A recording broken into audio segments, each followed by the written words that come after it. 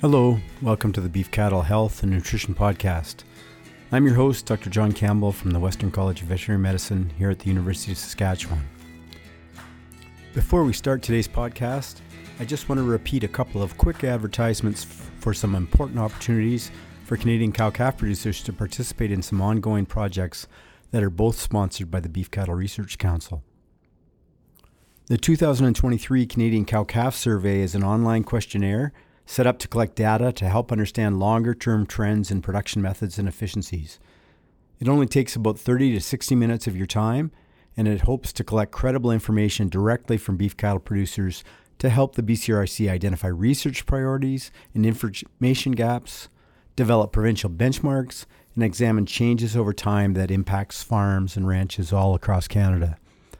This project is going to help inform research and extension strategies that have the greatest potential to benefit Canadian cattle producers, and the more responses they get, the better decisions they can make.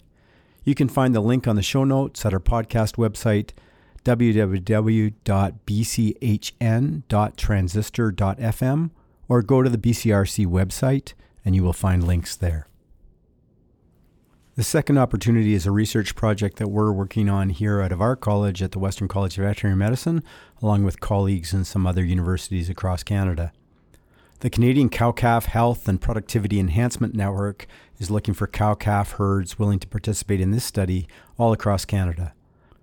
This project is related to some of our cow-calf surveillance network projects that we've done in the past and we've talked about previously on the podcast, and it's coordinated by my colleague Dr. Cheryl Waldner. This project is hoping to develop performance benchmarks and best management practices to meet the specific needs of different types of cow-calf operations across Canada. They need both commercial and seed stock cow-calf herds that have at least 30 calving cows. You have to keep basic production records and have access to email and a relationship with your local veterinarian. This project will hope to collect some production records and have the participating producers answer a survey every year on different management practices. You can contact Jace Fossen, who is the project coordinator.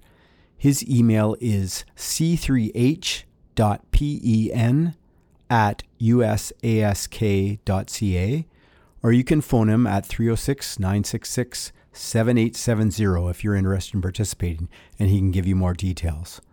I'll put those links in the show notes as well. This week, my guest is a familiar voice for regular listeners. I'm joined again by Dr. Greg Penner, who's a professor in the Department of Animal and Poultry Science here at the University of Saskatchewan. Greg is the U of S Centennial Enhancement Chair in Ruminant Nutritional Physiology, and he's a prolific researcher. He speaks at extension and producer meetings all over the country, and he's an expert on beef and dairy cattle nutrition with a wealth of knowledge to share. Today, our topic is the impact of the maturity of cereal-based forages at harvest. Let's get started. Welcome back to the podcast, Greg. Thanks for being here for your third appearance. And maybe we'll start by having you tell the audience a little bit about your background again. Absolutely. Thanks for having me again, John. I grew up in the Saskatoon area, really grew up in the city, but had a lot of influence and exposure to our family farms. So I spent a lot of time on my family dairy farm. My dad also had beef cattle and sheep, so I saw all aspects of ruminants. And then I was fortunate to come to the U of S here and really got excited and stimulated learning more about animal science. And, you know, one of the lucky people that got to come back home and work and hopefully help the Saskatchewan beef and forage industries. Yes, you've been doing a lot of neat work and different projects. And one of those projects we want to talk about is your work with harvest maturity for forages that are often used in green feed or swath grazing, things like that. Let's start by talking about what we mean when we talk about green feed. Actually, that was a new term for me when I moved to Saskatchewan. I had to learn what that meant. So let's just make sure everybody knows what we're talking about. Yeah, that's, I didn't realize it was a new term either when we initially tried to publish this work. That was a comment we got back is, what is green feed? So in Saskatchewan, I think it's well known. I think in Alberta as well. But we're really talking about cereal hay. So we're cutting cereal crops, annual cereal crops at a relatively immature stage historically, allowing those crops to dry in the field And then once adequately dry, we bale that or allow cattle to graze it in a swath grazing system.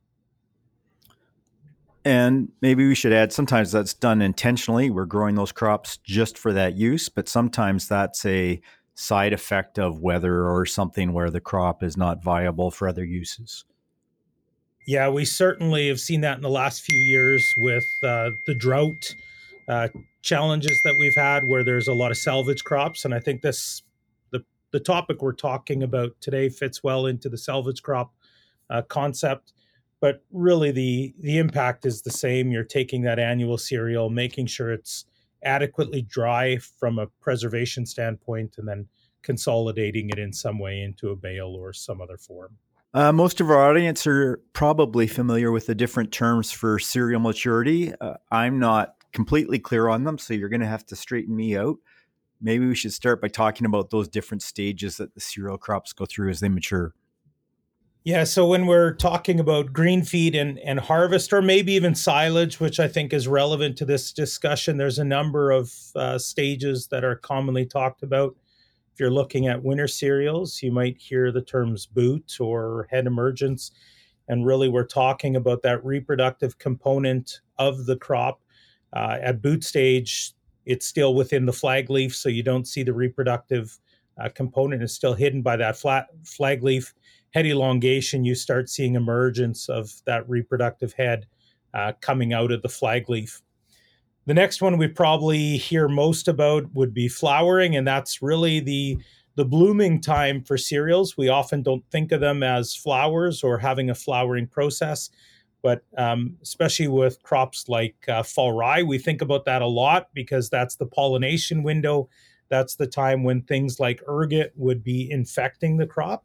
And so that's another critically important stage. And then for cereals like barley and oat, we often talk about the development of the kernel within the seed or within the head. So we're generally evaluating whether that kernel is fully developed or partially developed. So we think about a milky stage. So when you squeeze those individual kernels, you'll often see a watery or maybe a whitish tinged liquid, and that would tell you we're in a milky stage. As that kernel starts to advance in maturation, the milky component will start to solidify. So it's really that starchy and endosperm that's starting to form, and it'll become soft, more like a bread dough, so that when you squeeze it, it might even leave an impression and you can alter its shape quite easily. And then as it continues to mature, we'll move from that soft dough stage into a hard dough stage, which would look a lot more like mature grain, but the plant could still be a bit green, and certainly the dry matter content of that kernel is a little bit lower than you would see for fully mature kernels.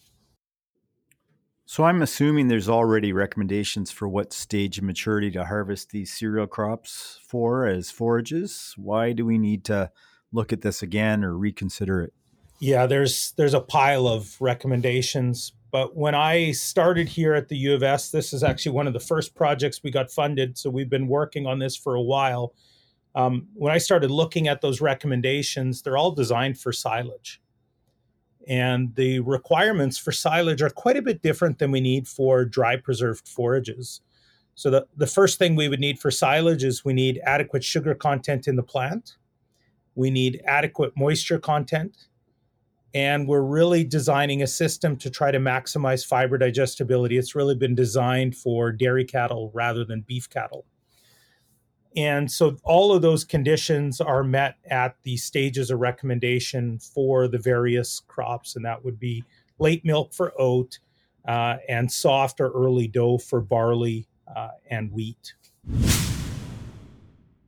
The reason we started looking at this is when we're dry preserving, I don't necessarily want those characteristics because a high moisture content probably takes longer for the plant to wilt. And if the plant is still wilting, the cells within the plant are still alive. And so they're using that available sugar uh, to provide their cellular needs. And when they do that, it decreases the nutrients that are available for cattle. The other thing that's really important is we know that as plants mature, they still increase in dry matter yield. So we're cutting the plant before we've gotten to maximum yield. And old data back in the 90s, uh, led by Vern Barron at Agriculture and Agri-Food Canada, showed digestibility was not negatively affected by letting these plants be more mature. So one part of a study that never really got followed up, and I thought this is a huge opportunity for the beef cattle industry in Western Canada. Yes, and it's a very common feed here in Western Canada, so it's an important issue because we want to maximize the value of that feed for our cows, especially in years like this when feed may be short. Let's start with barley. It's a fairly common green feed. Can you explain what happens to the nutrients in barley depending on when we harvest it or what stage we harvest it at? Yeah, that's a great question. And one of the things we saw is when we harvest barley at more advanced maturity. So in our study, we harvested at at head emergence, so really just after the boot stage, as that reproductive stem was starting to elongate. We harvested at soft dough, which was the recommendation at the time for barley. We went to late dough or hard dough, and then we did the salvage approach where the crop was fully mature. So we're really dealing with cereal grain and straw at that point. What we saw is as that plant matured, crude protein really was not affected much for barley. It was pretty static across all of those stages of maturity. The NDF content, or the filling fiber component of the barley, actually goes down with advancing maturity, which is something most people probably don't think about. But the reason it goes down is the starch content goes up. And so all these nutrient components are evaluated and reported as a percentage of 100. So if one component goes up, something else has to drop. The other important change we need to think about is the calcium to phosphorus ratio. And as these plants approach maturity, they get even closer to a 1-to-1. So they might start off at 1.2 to 1 calcium to phosphorus, and they move to 1-to-1. So it could impact mineral supplementation strategies and the need for a little bit more calcium. That's interesting, and that's important when we're feeding those pregnant cows. Let's go on and talk about some of the other green feeds. Oats, what does it look like when you start harvesting at those different times? Do you get the same results? Yeah, we saw almost the exact same response with the four crop types we evaluated in the individual study or the initial study. And then Bart Lardner ran a field scale study, and he evaluated oat, barley, and triticale and saw very similar responses for those crops. So the general response that we see are small or no changes for crude protein. In some cases, wheat and oat crude protein drops a little bit as that plant advances in maturity. NDF always drops as starch increases. And probably what's more important to think about is actually the yield of these nutrients. And so when we look at the yield of nutrients, the yield of fiber actually was not reduced, it was increased. The yield of starch was markedly increased. The yield of protein was either not affected or slightly increased. And that was one of the contexts we wanted to put into this project, because we're looking at maximizing carrying capacity per unit of land. So we need to look at yield of nutrients or yield of digestible nutrients rather than trying to have the maximal nutrient composition and maximal nutrient digestibility, which is targeted for dairy cattle. Right. And then you took this to the next level and looked at the animal level of feeding those green feeds harvested at different maturities. So what happens in terms of intakes and digestibility once you give it to the cow? Yeah, so we ran a few different studies to be very confident that the responses we're observed aren't going to negatively affect our cow-calf producers. So the first work we did was in the metabolism barn. Obviously, not normal production situations, but allow us to very precisely measure responses. And there's a couple really important responses that we observed. First of all, dry matter intake was rarely affected. So it didn't matter if we were feeding that late milk or hard dough. There was really no difference in dry matter intake. The other thing that was really critical was, is that starch going to be available? So as that plant matures, we get more starch. That starch could contribute to a lot of energy for the cattle, but only if they're able to digest it. And we know for barley grain, if we don't process it, a big chunk of it, probably 20 to 30%, will show up in the feces. So we were worried about whether that barley would actually be digestible. In our metabolism studies, we had over 95% starch digestibility. So fantastic digestibility for that starch, telling us that cows are able to process that barley when it's part of a whole plant, and they're able to open up those kernels, allow the bugs in the rumen to digest that starch. So really what we saw was actually improved utilization in the metabolism work. And that allowed us to go back to the provincial government and request additional funding to evaluate field performance settings. Really the same thing happened in the field, which is fantastic. I love when we can replicate research results across different conditions. No real meaningful change in dry matter intake between our soft dough and hard dough crops, and this was oat, barley, and triticale evaluated independently.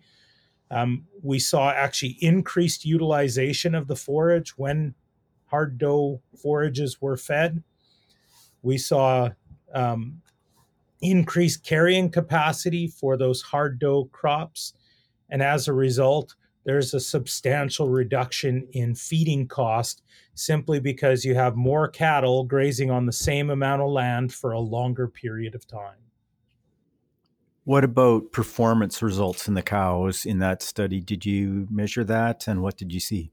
Yeah, there was concern as you have those plants being more mature, you're getting closer to a barley straw feeding system, but there was absolutely no effect on body condition score.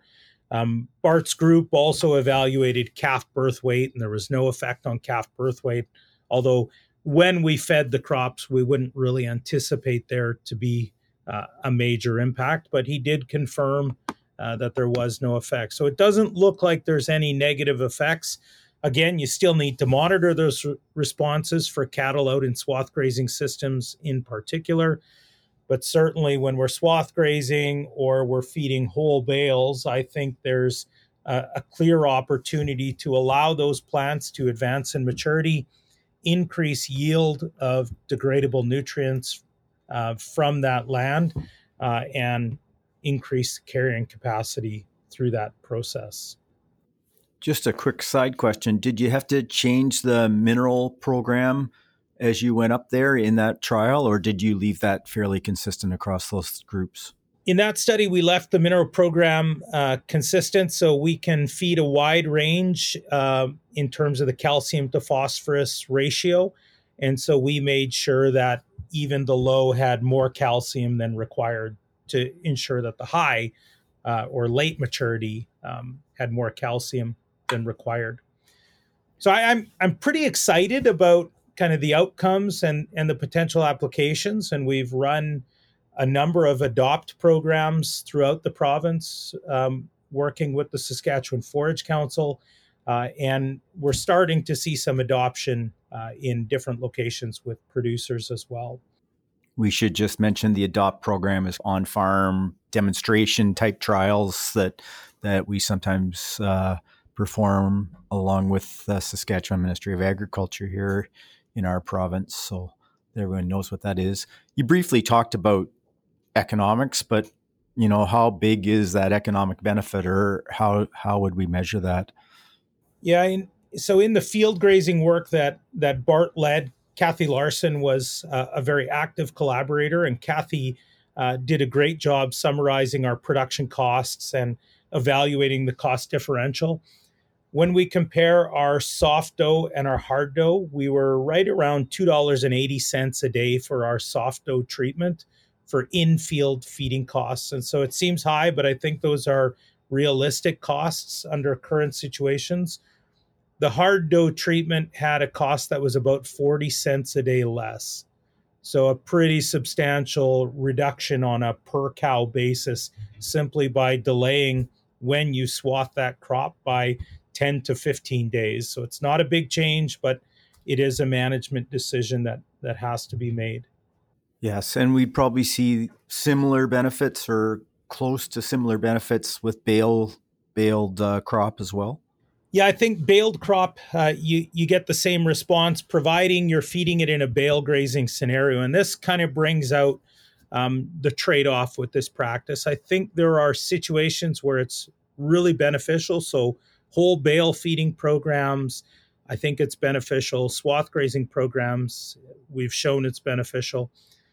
I'm not so sure or not so confident it would be as beneficial if you're using a bale processor, because now we could be separating those kernels from the rest of the forage, increasing risk for waste and potentially not allowing those cows to chew those barley kernels like they would if we're dealing with whole forages. The other situation where we need to be careful, and we've been in that situation, is in drought conditions. So if there is no kernel development on crops, really what we would be doing is producing straw. There's no starch to offset that fiber. So we have to be aware of the implications of how we're going to use those forages and the growing conditions. If we're in high drought conditions and there's no barley kernel formation, don't wait. You're not going to see an improvement in yield or digestible nutrient yield. Allowing it to advance in maturity in that case is just going to produce more straw and lower quality forages. And likewise, I think we need to follow up and look at bale processing systems and verify whether that starch is digestible.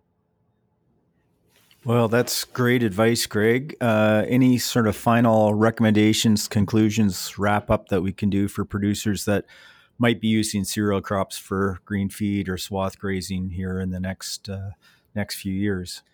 Yeah, so we've released this to the ministry. We've also released it through the Saskatchewan Forage Council. The recommendations coming out of our work are suggesting a hard dough stage for oat and barley and triticale. Definitely positive responses. We also recommend a hard dough stage for wheat. If we are dealing with warm season crops like millet, probably need to go a bit earlier.